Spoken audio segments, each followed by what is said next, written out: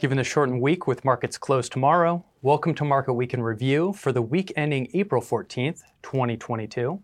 I'm Chris Kyle, and today I'm joined by Chief Investment Strategist Paul Eidelman. Paul, we're back. Yeah, good to see you, Chris. How are you? Doing well, thanks. You look good. Yeah. Let's see if we still got this. Sounds good.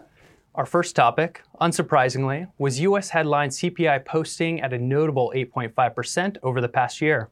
Care to share on the major drivers of this figure and whether there's any expectation we possibly peaked?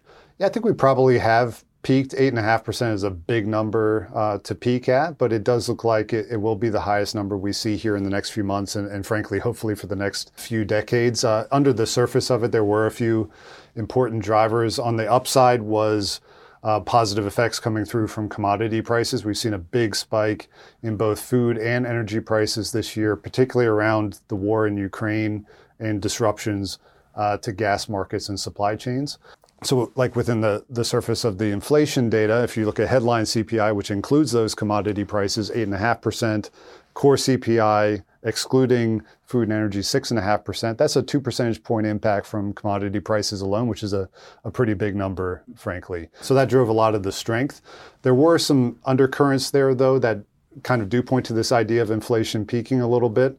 Encouragingly, durable goods inflation, things like automobile prices, did step down pretty notably on the month. And I think our listeners will remember those categories really drove the big inflation spike in the summer of 2021. So that, I think, is a welcome cooling in U.S. inflation and something that should be able to continue here if economies are able to continue reopening and life is able to gradually get back to normal again. So I think that was an encouraging development. However, there are still some inflation problems in the system, most notably in shelter inflation, basically the cost of housing. That's pretty high right now. Also, with how strong the labor market is, we've seen a big jump up in wages. And some of the service categories that are most sensitive to wage inflation are looking pretty hot too. So yes, this looks like the peak. Yes, we think the number is going to come down, but the Fed still has a job to do here, raising interest rates to try to get that inflation dynamic back under control and back closer to their 2% target again. Well, relatedly, I know a lot of monthly and quarterly data is beginning to trickle in, so now may actually be a good time to also take a pulse check on recessionary risks. You have stagflation, the Russia-Ukraine crisis, earnings season. What is the least or most concerning to you? Yeah, I guess if we go through those, the earnings season doesn't look that concerning so far. Very early days with just some of the big banks reporting results, but the early read looks reasonably positive, with most of those banks beating the consensus estimates.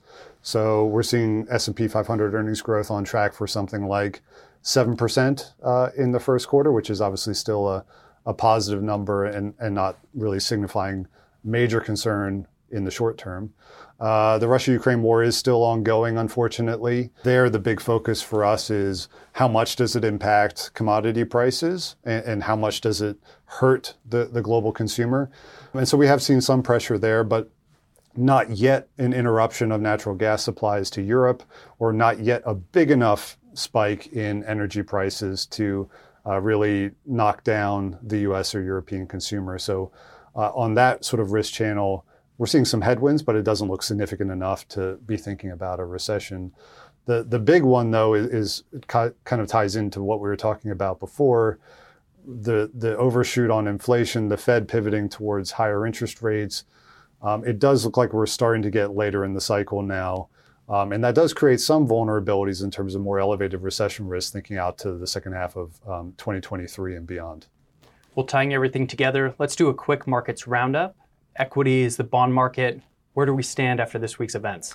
Yeah, most major asset classes were down moderately on the week. We saw the U.S. 10-year Treasury yield, for example, move up from 2.7% to 2.8%. So still a bit more upward pressure on yields, continuing the theme from this year. And those higher interest rates did feed into some negativity in the equity market as well. Globally, as measured by the MSCI All Country World Index, stocks were down about 2% on the week through Thursday here. In the US, which is a bit more exposed to higher interest rates than other global markets, underperformed its peers, either being the emerging markets or or Europe. So yeah, generally speaking, a moderately down week across both bonds and equities, which we've seen recently here over the last couple weeks or months.